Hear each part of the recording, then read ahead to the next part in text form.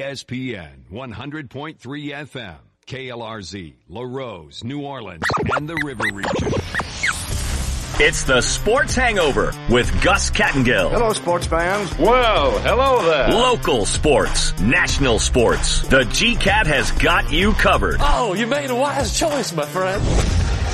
Time to tee it up and let it fly. It's the Sports Hangover with Gus Kattengill. Check it out, Jordan. Well, we've reached the midway point of your work week, and oh my goodness, we have some storylines for you to discuss. The phone number, 800-998-1003 at ESPN Radio NOLA. Jordan Kleber will have the questions of the day for you here shortly. Also, we'll give you the phone numbers, the Twitter handle, all of that and more. Pels get a win. Uh-oh. NFL.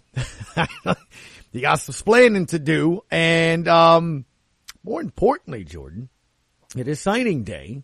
Right? First Wednesday in February, so we got a lot to get into with that. And first and foremost, though, of course, welcome to the midway point of your work week. Uh-oh, guess what day it is? Guess what day it is? It's hump day. Hump day! I know you can hear me. Let's get stupid. Today's more that Camel Wednesday, hump day, is that what it is? There is Shock G and the Digital Underground. Why your hands outstretched? What is your issue? I don't think you said it. What? You know what today is? It's hump day. No. It's the 2nd of February. No.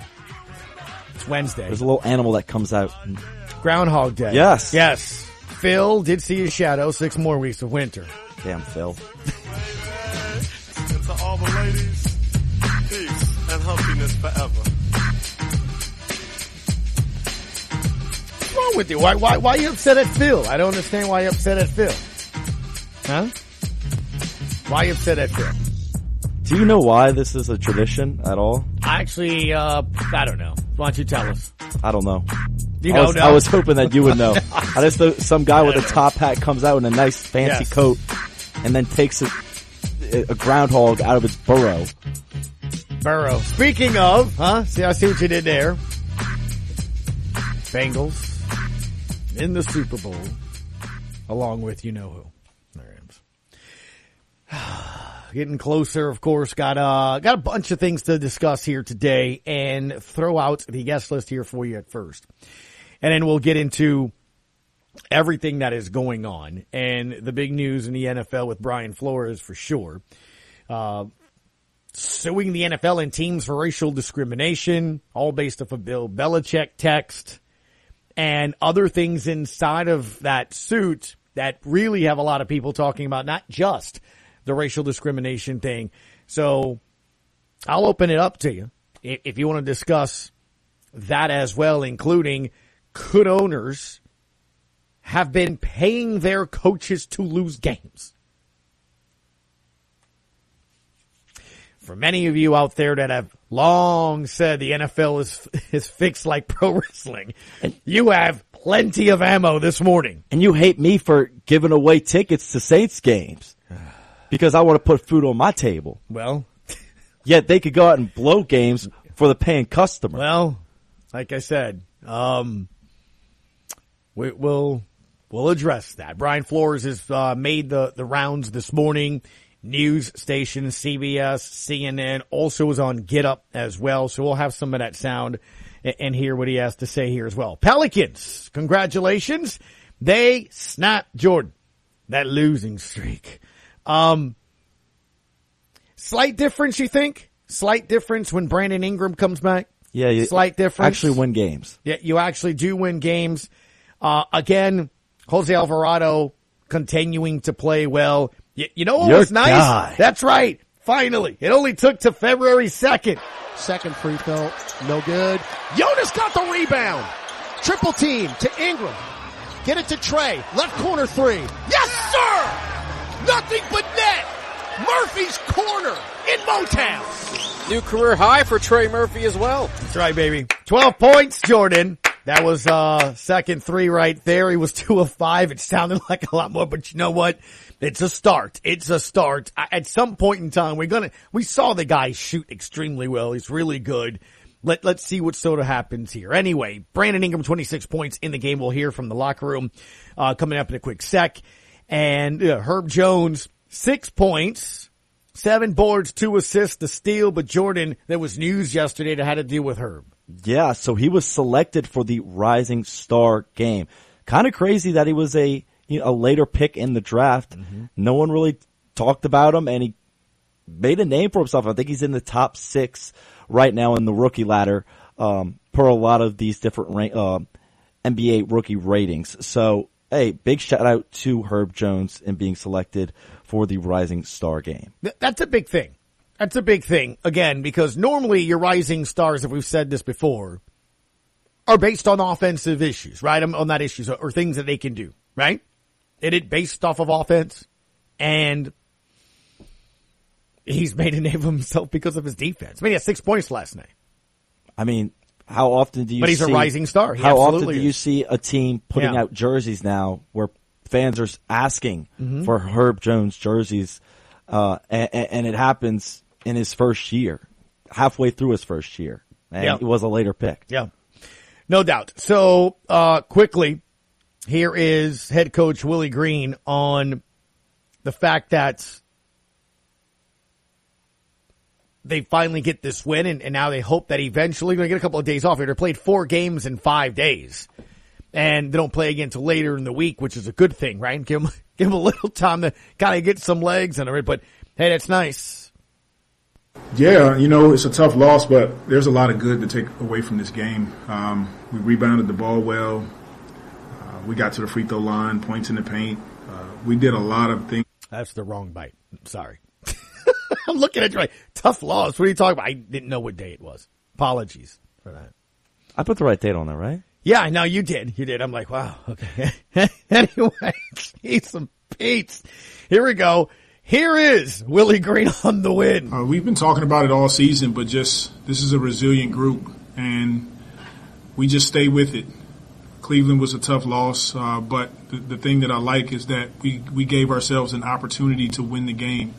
And over again, we want to continue to do that. Tonight was another example of the last 5 minutes of the game, putting yourself in a position to win the game. And we executed better. We got stops, things that we needed to do the night before we didn't, but gutsy win on our part tonight to come into Detroit and get this win. And here's the thing. The night before, Jordan, they didn't in the fourth quarter. I think they absolutely should have won that Cleveland game. Don't you?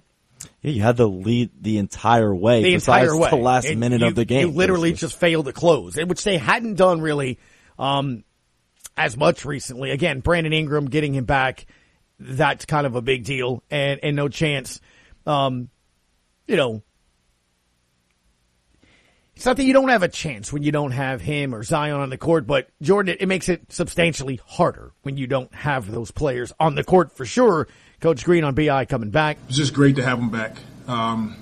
He was aggressive. He looked like he didn't miss a beat, and he was getting to his spots, getting to the foul line.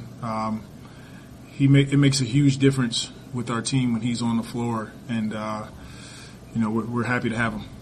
As for BI, his thoughts on the fact that this team is showing some growth there, right? I mean, again, could have won some of these games without him.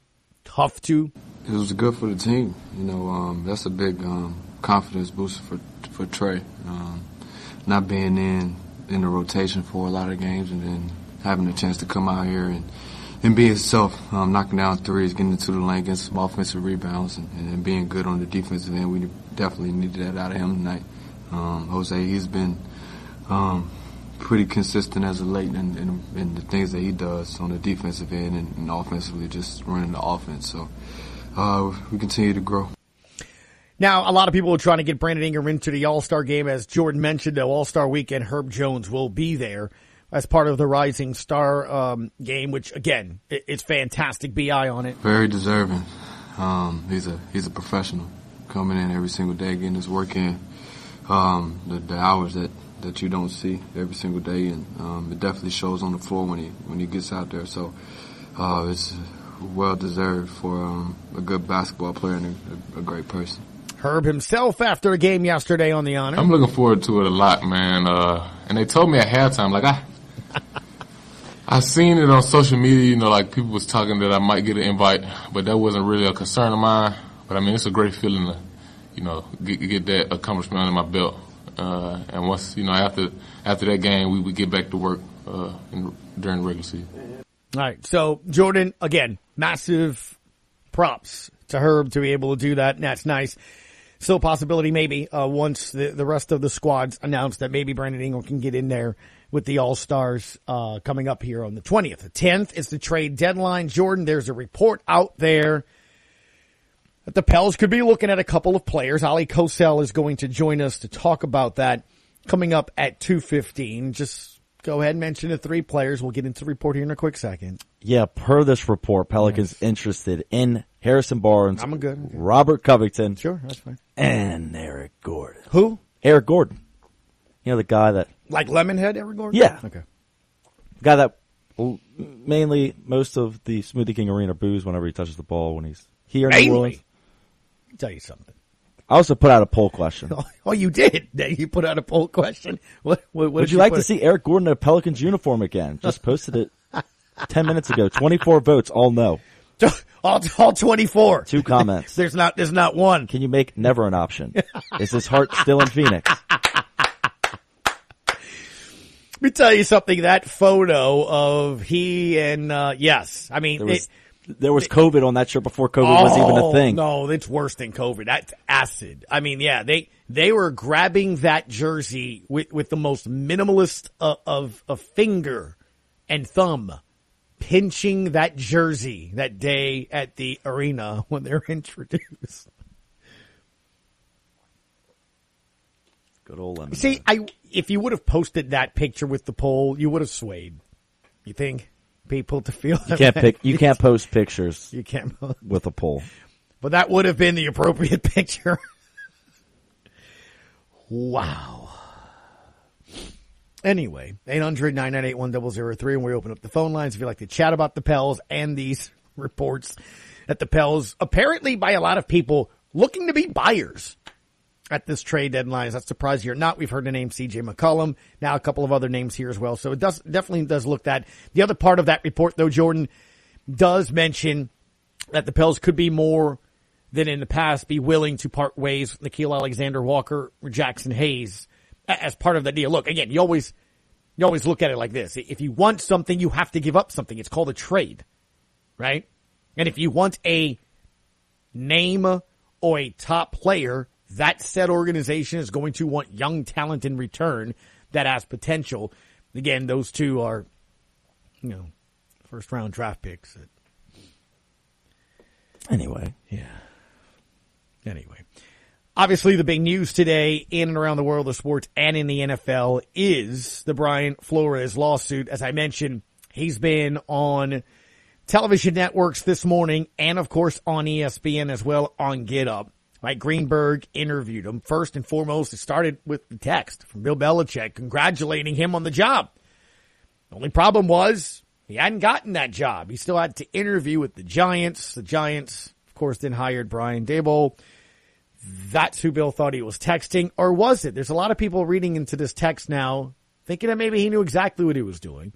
Or if he meant to let Brian know that another Brian had gotten that job. Anyway, he went and did the interview. Obviously, the job had already been essentially given. There's floors on the text for starters. I think those text messages confirmed a lot of what a lot of us, black minority coaches already feel. That we're going into these and they're shams. It confirmed that. A lot of there's a belief in look, that was just a mistake by Belichick. We've all sent the wrong text message to somebody. Mm-hmm. But in this instance, it came to me, and it was almost, it was confirmation that those backroom dealings were happening. Overall, as to why he decided to file the lawsuit yesterday, because we need change. That was the number one reason. And I know there's a sacrifice, there's risk to that, but at the end of the day, we need change. We need change. I know many very capable black coaches, some of my staff who I know. If given an opportunity or when given an opportunity, are going to go and do a great job on their interview. And I would just hate for that to be a waste. And I think, We need to change the hearts and minds of the people making those decisions. That's why we filed the lawsuit. Lawsuits against the Giants, the Dolphins are in there as well as the Broncos. Now, the Broncos have kind of come back this morning saying one of the allegations isn't sort of true or not. Here's what he thought about the interview with Denver. I've had 9 interviews with NFL clubs. There's been one interview where anyone was late. And it wasn't me that was late, it was the interviewers who were late. That was with the Broncos. I think there was a reason why they were late. I think they'd been out the night before. I think that's the reason why. What gave you the impression, if you will, that they had been out drinking the night before? Well, I mean, when you sit at a table with 5 people who are interviewing you, you can tell who's asking questions, who's into the interview, and who's not necessarily in the right state, I would say, in that moment. But even then, obviously, I put my best foot forward and showed why, I was a good candidate for that job. I'm always going to do that. But, I certainly did not feel like I was taken seriously and that I was just there as a Rooney Rule. We'll have much more on this later on in the show here as well. And again, want to get your opinions and thoughts. It's a pretty big suit here against the NFL for sure. Hey, DraftKings Sportsbook officially live in Louisiana. Mobile sports betting just in time for the big game, Jordan. So you definitely want to get in on the excitement. DraftKings giving those new customers an opportunity to make a little extra cash. $5 or more on any playoff game. Win $280 in free bets when your team wins.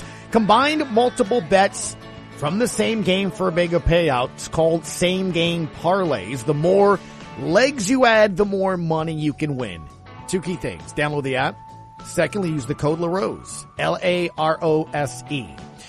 When we come back, Mr. Wilson Alexander will join us. He covers the LSU Fighting Tigers for the Advocates and also the Picayune. What's going on today at signing day? We'll talk to him next on ESPN New Orleans. I had dreamed of you in places I've not seen before. You get so carried away, like love is new to bodies first to touch it. That ain't getaway. Calvin Braxton Ford is your brand new car dealer in Lockport, Louisiana.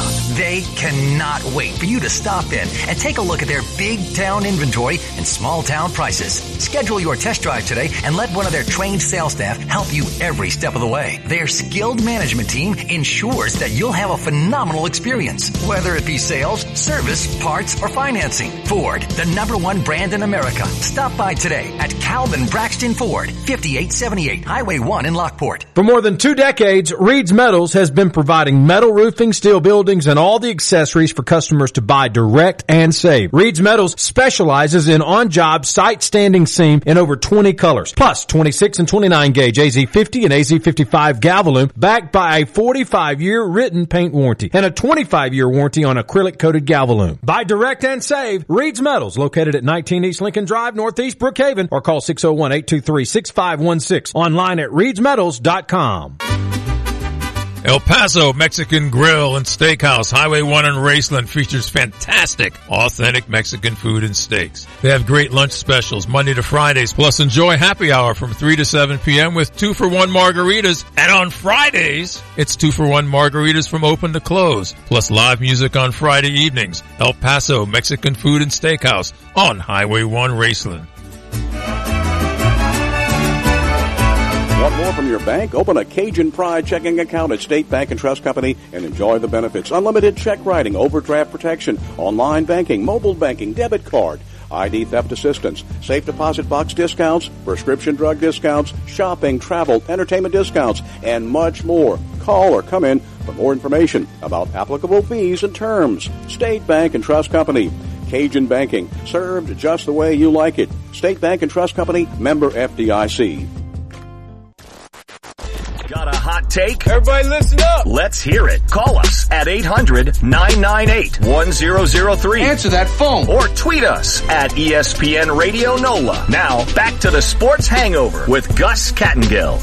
Welcome back, Sports Hangover. Jordan, what we got in that poll, sir? Yeah, so I posted it 18 minutes ago. Would you like to see Eric Gordon in a Pelicans uniform again? And bring him back. We have 60 votes, and 96% of the poll is no. There's there's a chance. And we have 10 comments all 10 basically all comments GIFs already. saying hell no. GIFs, huh?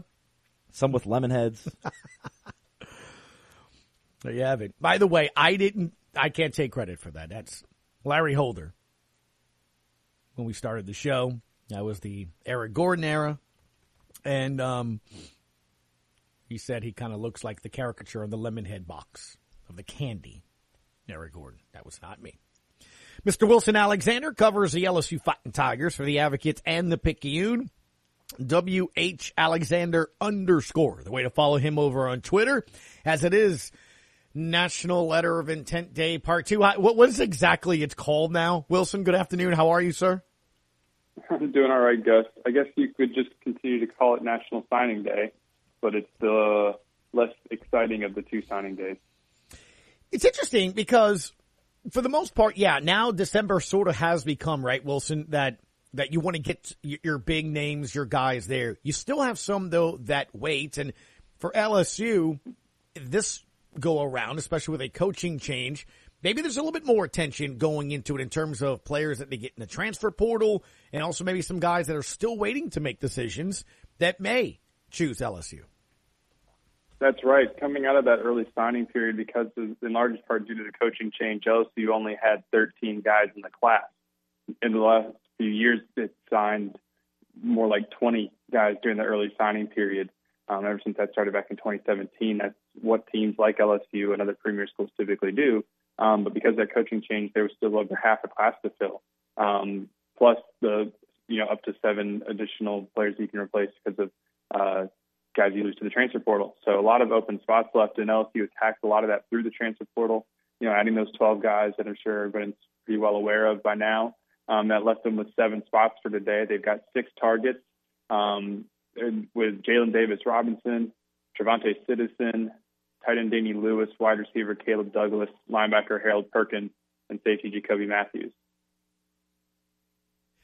Wilson, when you take a look at today as well, it's how it goes on signing day. Tigers targeting a couple of players. Now, they lost a running back, but on the defensive side, got themselves a cornerback. Yeah, they're 1 for 2 so far. They were able to get Jalen Davis-Robinson. He's a 3-star cornerback out of Texas. Offered him just last week, and then he just loved LSU and ended up picking them over Oregon. Was kind of the main competitor at the end. And they lost Trevante Citizen. And, you don't expect to get every single target that you have on your board on signing day. High school kids are going to make decisions, at a whim sometimes. And people are going to go other places. But that's where they stand right now. Citizen was a big loss. He's a 4-star running back out of Lake Charles, and it hurts to lose one of the top 10 players in the state. But he, is going to be headed down to Miami instead.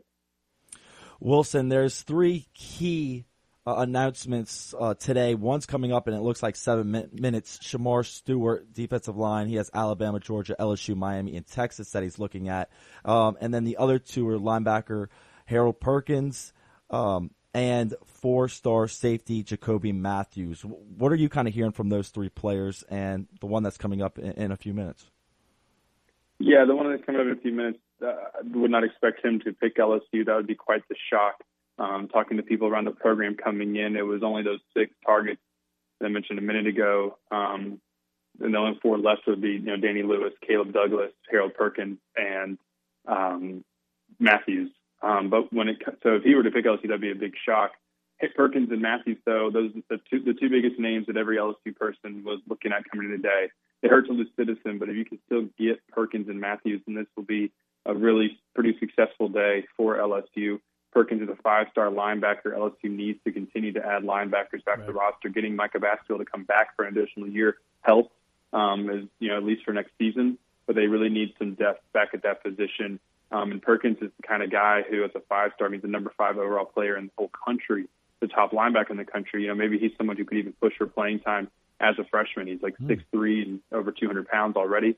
And, will probably just continue to grow if he gets into a strength program. And LSU's certainly got a shot. He's a New Orleans native.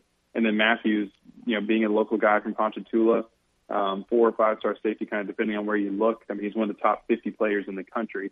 And LSU, while it doesn't need safety, it's not as much of a need for safeties necessarily. It's got a few on the roster who are pretty good. You don't want to lose somebody like Matthews, especially when he's in your own backyard. Wilson, I think one of the things that we have seen over the last couple of weeks, not only are some incredible videos of Brian Kelly and some, recruits over at LSU, but also the fact that he kind of seems like he's gone to work, right? I mean, there was that period of time when he came in, changes with the staff and longtime LSU people tied to the program. And that sort of was the story. What is he doing? These are names that, Tiger fans sort of have an attachment to, but since then, it really has seemed like he's gone to work. And what I mean by that is he's attacked the transfer portal. I guess in a Cliff Notes version, what has he been able to do the last couple of weeks? He's been able to completely remake the program and the image that he had for it. Our columnist, Scott Rabel, I think, had a pretty good analogy early on where, a lot of he was getting rid of a lot of the holdovers and clearing out the staff and starting to reshape it, that he compared it to kind of like scaffolding around a building where it looks pretty messy right now, but that's because they're building something underneath. And of course, we'll see down the line whether or not what they were building was successful.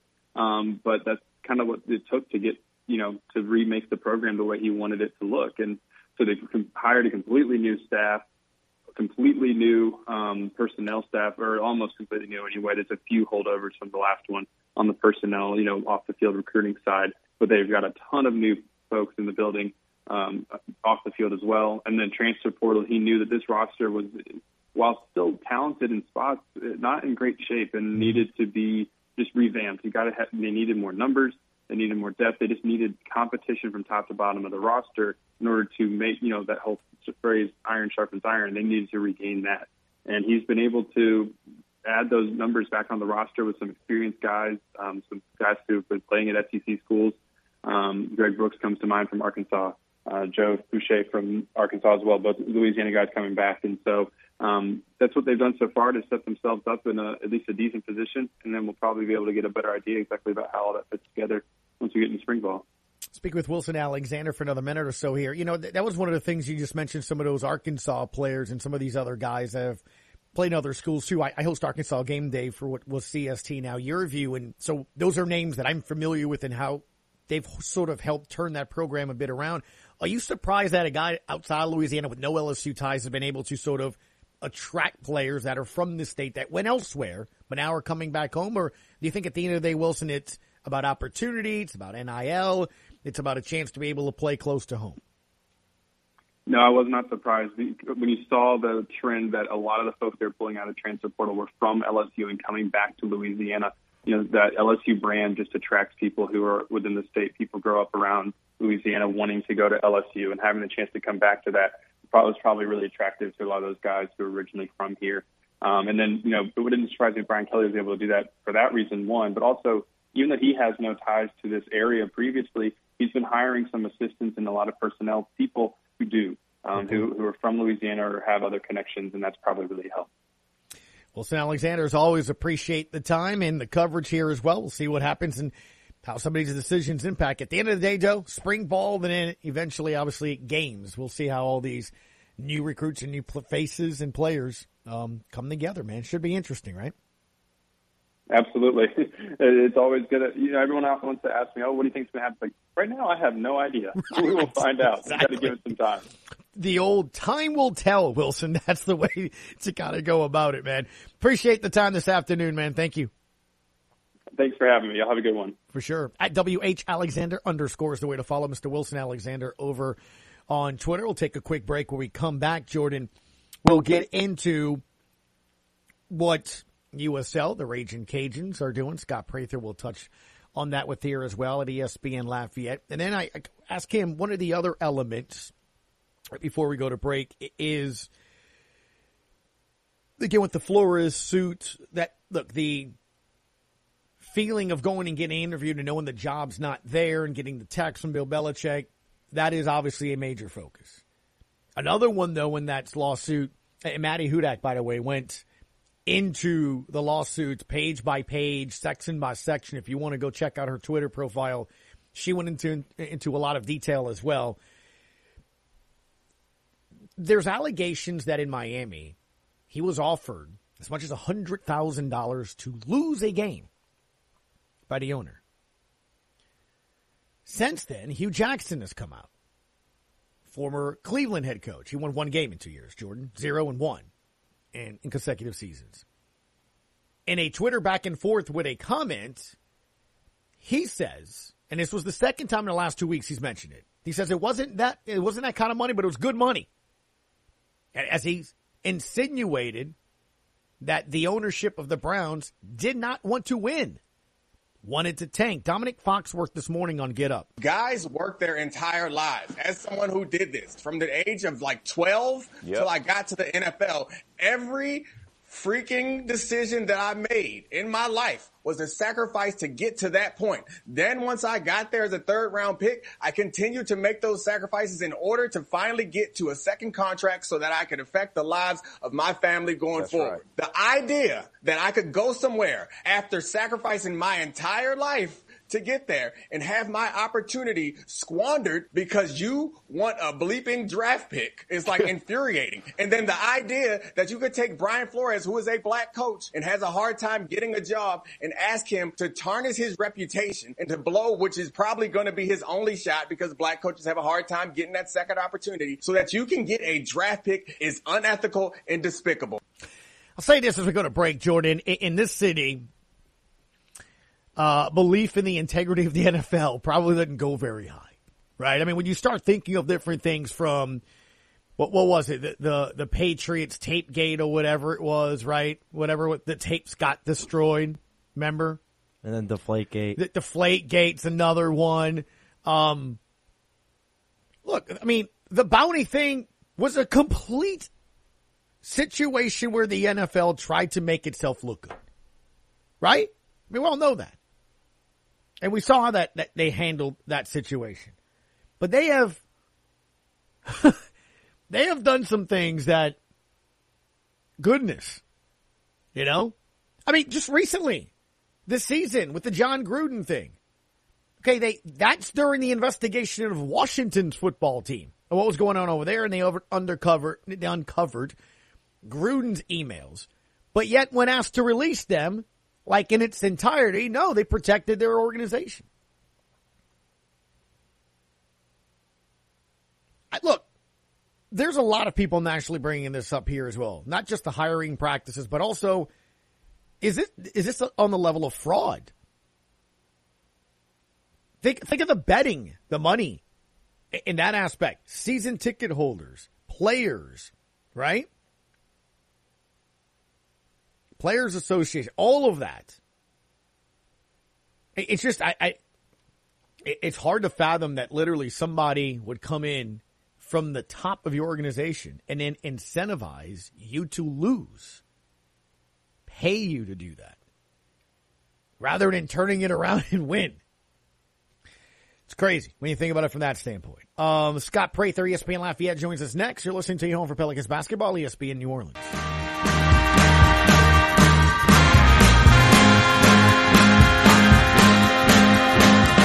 Look at here, baby, I'm coming on my knees, begging thee, yeah. Look at here, baby, I'm calling out, crying out, hear me please, yeah. Time is money. Don't waste both running around looking for filters, batteries, and belt sand related items. Fleet Supply Warehouse delivers. Fleet Supply offers daily scheduled delivery, including Bayou Lafourche, New Orleans, Morgan City, New Iberia, Lafayette, Thibodaux, Baton Rouge, the North Shore, plus the river parishes too. Automotive, lawn equipment, agricultural, marine, or industrial. Fleet Supply Warehouse, 985-868-0430. Venture Boulevard, Houma.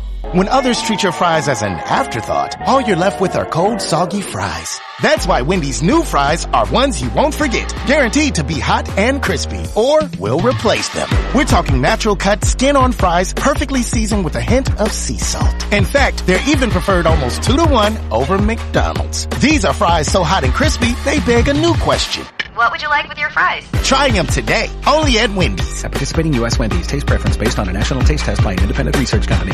To show you how easy it is to file a claim with Geico, we hired a nature show host. In the native habitat of a suburban driveway, the poor victim of a broken windshield is left assessing his vehicle, utterly helpless. Well, not true. If he's got Geico, he can file a claim online, over the phone, or with his handy mobile app. But like a lone gazelle, he'll suddenly be left to fend for himself, awaiting his terrible fate. Nope. Geico will assign him a designated claims team to help him out too. So the gazelle gets his car fixed and everything. Wow. Nature is so cool. Geico. Great service without all the drama. Keyshawn, J. Will, and Max.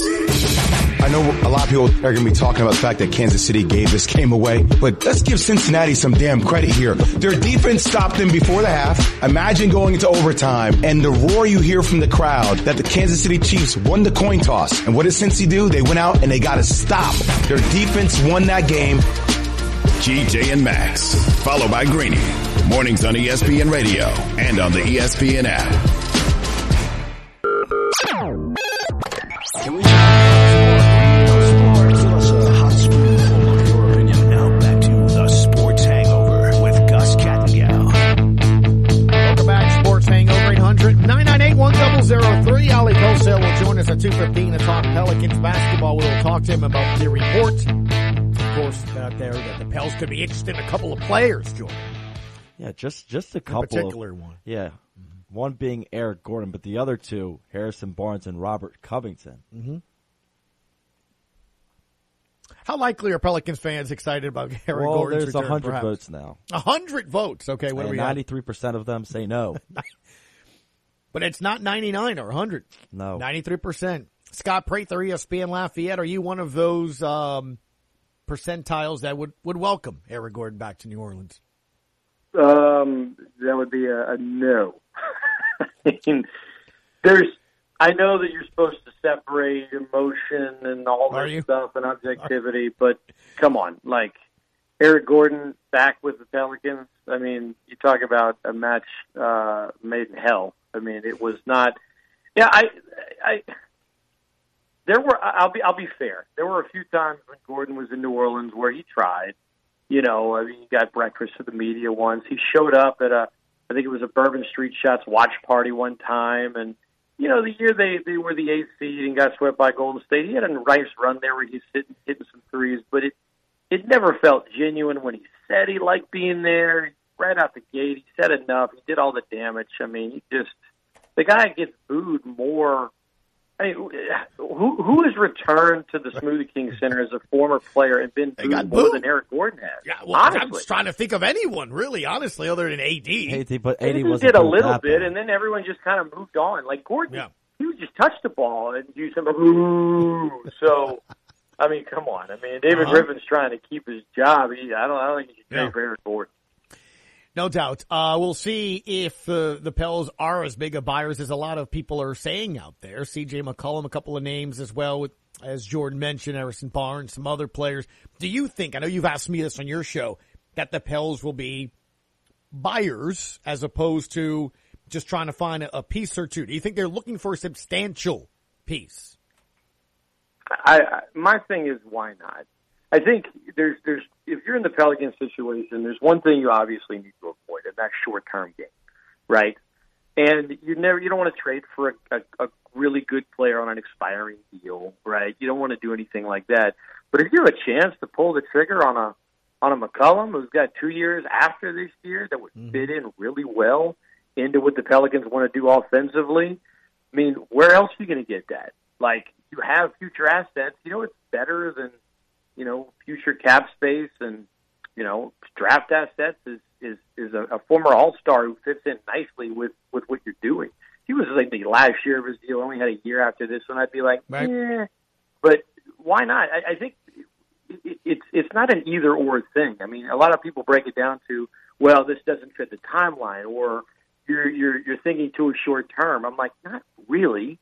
It's kind of somewhere in the middle, and if it works out, it can be a long-term thing. But we saw last summer David Griffin being all this chatter. I mean, Woj's reports, Pell's going to make a run for Kyle Lowry. Pell's going to make a run for Chris Paul. Pell's want to be aggressive. They have money to spend. And they tried, And then no one came. And then it was the sign and trade, Devontae Graham, that we know what happened in free agency, and Garrett Temple and Sadorowski, and some of it was via trade. It was not what they were hoping for. When you are in New Orleans and you're the Pelicans, the reality is you're not a free agent destination. So if you want to get a really solid, good player who's been an all-star before, you got to either draft him or trade for him. And I get that McCollum isn't an all-star anymore, but I really think his game would fit in nicely with Ingram, and then at some point Zion. So my thing is, why not? Like, why does it have to be an either-or thing? Oh, well, you're not thinking long-term, you're short-term. It's not about trying to get into the play-in game. If that was all it was about, that would be silly. It's about, for me, it's always about long-term, right? And sometimes now and the future coincide, and when you've got all these assets, why are you sitting on them? Use them. Do something. So I'm all for them pulling the trigger. No doubt. Scott, at Scott Mimics, the way to follow you over on Twitter, Scott Prather from ESPN Lafayette. What's been the reaction, man? It's been hard to believe, 8 days today since Sean Payton has stepped down. We talked last Wednesday about it as well. Since then, though, we've gotten the list of potential head coaching candidates that have interviewed with the Saints. Doug Peterson on Sunday, Brian Flores, Dennis Allen, Aaron Glenn, and it looks like Darren Rizzi are on that list of people that will speak with Mickey Loomis and other top Saints officials. What's the feeling in Acadiana? Who do they want as the head coach of the Saints? I think most people just feel like it's a plug and play with Dennis Allen. I mean, I've gotten a few people that say, you go after Bieniemy, right, New Orleans native, but they haven't even reportedly lined up an interview with him, so that's out the gate. Most people just feel like do your due diligence, don't rush it, but it's always different when a coach is fired versus when a coach just moves on. Because, if a coach moves on and you've been winning, you don't want to change too many things. You want to try to keep a lot of what's working. Right. It's not an overhaul. It's not let's bring in a new guy. And I think, a lot of fans here, and they're fans of UL and seeing Napier leave for Florida and try to promote from within because he didn't get fired. He moved on because he was really good and he built something good. And I think that mindset is kind of carried over a lot of Saints fans in this area as far as who the next head coach will be. But make no mistake about it. I mean, it's a giant loss. You lost Sean Payton. You can try to, promote from within and keep as much of that culture together as you want. At the end of the day, you're still losing arguably the biggest piece to all of it. But Dennis Allen's kind of been the go-to, and I know that's kind of safe and kind of the majority, but that's what it's been like. That's been the chatter on the airwaves. That's what people have been telling me about. They all kind of feel like it's Dennis Allen. For the most part, they all seem to be good with it. They're all like, yeah, I guess so. It works. Wish Sean was staying, but just keep it rolling. Go with Allen. That's been the mindset. Brian Flores filing suit against the NFL. Look, he was a individual that interviewed with the Saints there as well. And in this situation, Scott, as you just mentioned, it seems like the Saints have a nice fit, but they did interview. He's filing suit because of instances perhaps where he feels that there isn't a job or it's disingenuous and stuff. And then you look at the other allegations in there of owners perhaps paying him, and other coaches coming out, Hugh Jackson coming out, Marvin Lewis coming out, things of that nature where they feel that ownership made sure for them not to succeed.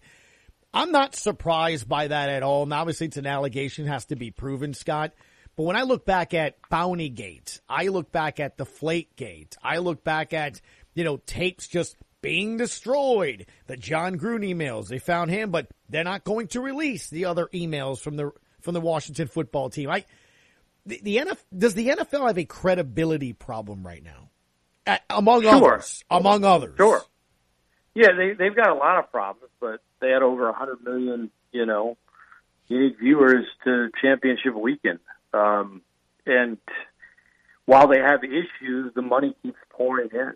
I'm not trying to downplay what Flores did, and I think it took a lot of courage, and I think he's putting a lot on the line, and I respect him for it. I also think, I was hearing Dan Patrick say he reached out to Tony Dungy, and he's like, do you think this is going to change anything? And he said, Dungy replied, sadly, probably not. The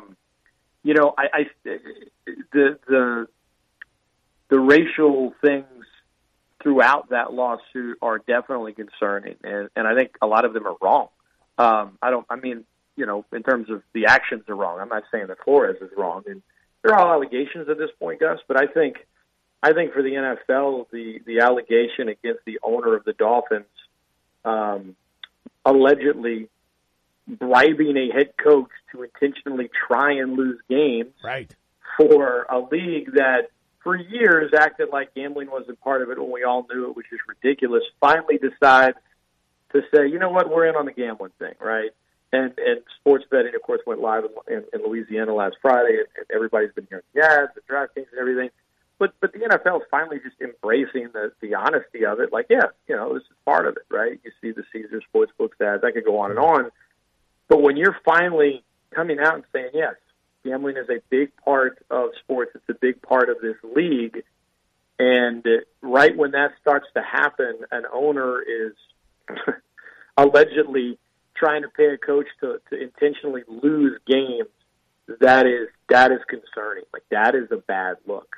And I think of everything in there, obviously, you could pick and choose what's morally the worst. And certainly, you know, some of the alleged racism is, I think, from a business standpoint, what's the worst thing for the NFL long term? Potentially the worst thing, I think, is the allegations of trying to bribe a coach to throw games. Yeah. Will anything actually change? I mean, I don't know, Gus. The NFL is it's a beast. We've seen them have issues. We've seen them have image issues, credibility issues many times over, and yet 90 of the top 100 most watched things on American television in the year 2021 were NFL games. And over 100 million viewers tuning in last weekend, and who knows how many more for the Super Bowl. So as long as the money's pouring in and the TV money's there, it's like, do things need to change? Absolutely. Will they? I'd be lying if I said I think they definitely will. Scott Prather, ESPN Lafayette, as always, appreciate the time, sir. Thank you so much for your time. Yeah, man, great talking to you guys. Thanks so much. Yep, at Scott Mimic is the way to follow over on Twitter. Quick bit of news here in 10 seconds. Jordan, go. Yeah, the guy that we were looking at that was about to make his announcement, Shamar Stewart, defensive lineman, he committed to Texas A&M. Right. They get stronger. He goes over there to Jimbo, and they have the number one recruiting class already coming in today. Up next, Coach G, the U.S. men's soccer team, takes on Honduras. Can they win today? We'll talk to him next on ESPN New Orleans. I'm glad you stumbled in here on your business trip. Before you close your tab, remember I play for tips. Well, I bet you're... Bobby? Yes, Dad? Let me tell you about our new Flower Petal collection. Hi, Bobby. Hi, Aunt Lori. Bobby, these are the most beautiful engagement rings you've ever seen. The flower petal with an oval is an elongated curve. Like the petal of a round-lobed hepatica, the most beautiful of all the wildflowers. The marquee tapers to a point at each end. Like a spring starflower. The round almond is a perfect circle. Like the center of a sunflower. The princess is a perfect square. Like a flower painted by Pablo Picasso. The pear is round at one end, but pointed on the other. Like a flower that's weeping tears of joy. And each of these diamond flower petals has little diamonds all around it. Like drops of dew in the springtime. These flower petals are amazing. Ramsey's Diamond Jewelers is the largest diamond store in Louisiana, on Veterans between Bonneville and West End in Metairie. It's the President's Day sales event at Southland Dodge, Chrysler, Jeep, Ram, Fiat, and Homa. Not only can you get a great deal on a Ram, but you can see their impressive lineup of new commercial trucks and vans. Southland Dodge has the perfect vehicle for your business with Ram's long-lasting new pickups or their efficient new Ram work vans. Choosing the right one should be easy. Get more for your business with a new Ram, truck, or van at Southland Dodge, Chrysler, Jeep, Ram, Fiat, 6161 West Park Avenue in Homa. Here for you yesterday, today, and tomorrow. When you're shopping at Rouse's Markets this time of year and you walk past the bakery, it smells so good. That warm smell of gourmet cinnamon dough is Rouse's Markets king cake dough. Rouse's Markets bakes their king cakes fresh throughout the day. The whole bakery just smells like Mardi Gras. Get your Rouse's Markets king cake in-store or ship anywhere in the continental U.S. at rouses.com. There are so many flavors to choose from. Rouse's Markets feels like home. What would you say you do here? Sports. All day long. Hello, sports fan. Now back to the Sports Hangover with Gus Kattengell. Welcome back, Sports Hangover. Coach G, it's Wednesday. Time to talk a little football. How are you this afternoon? I'm doing well, gentlemen. How you guys doing today? Well, you know, it's right? lot of news for sure. We got a game today, though. U.S. taking on Honduras, 6:30. Now, the U.S. men's national team has not lost consecutive World Cup qualifying games since 2016. So that's on the line. Honduras should be a team that the U.S. should win, but here's what I've learned in 1 week's time, essentially, in which 3 games have been scheduled. You have the game last Thursday. They win 1-0 against Salvador.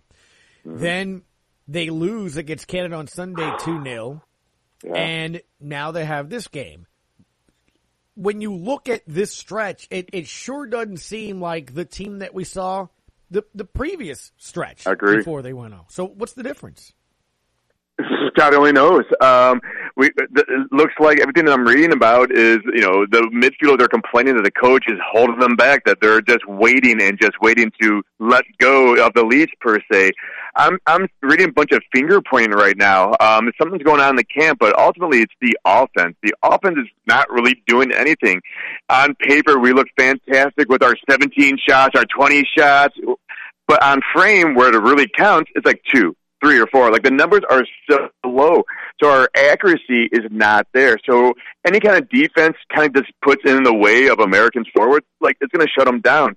So right there, our offense is not producing. I don't know if it's the cold, but again, like, when I'm reading and watching some of the videos and reading some articles, it seemed like last week they were all happy. They didn't mind the cold. But against Canada, it looked a little different.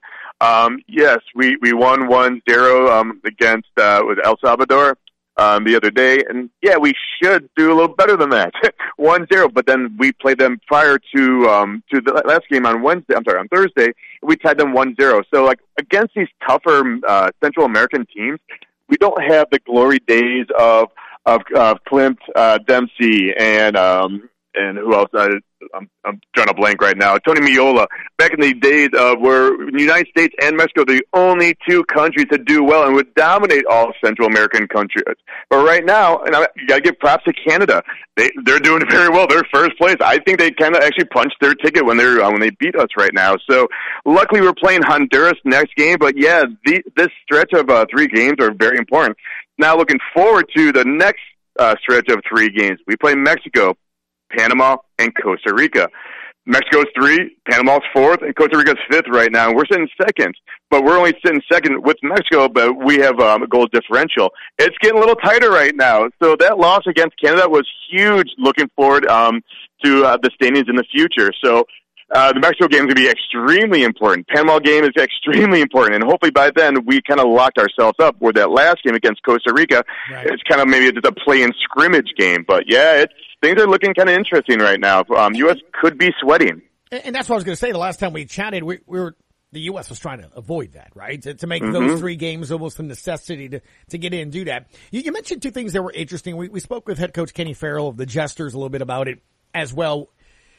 Looking back at that game against Canada especially, and you mentioned, and it piqued my interest when you said that there's maybe some finger pointing and players wanting the leash to get going. I asked him, when he watches as a coach, what does he see? And one thing he brought up in particular was right at the very beginning of that game, passing it back towards the goal, almost scoring goals on themselves sometimes and not attacking and just doing those things. See, I just heard you say that.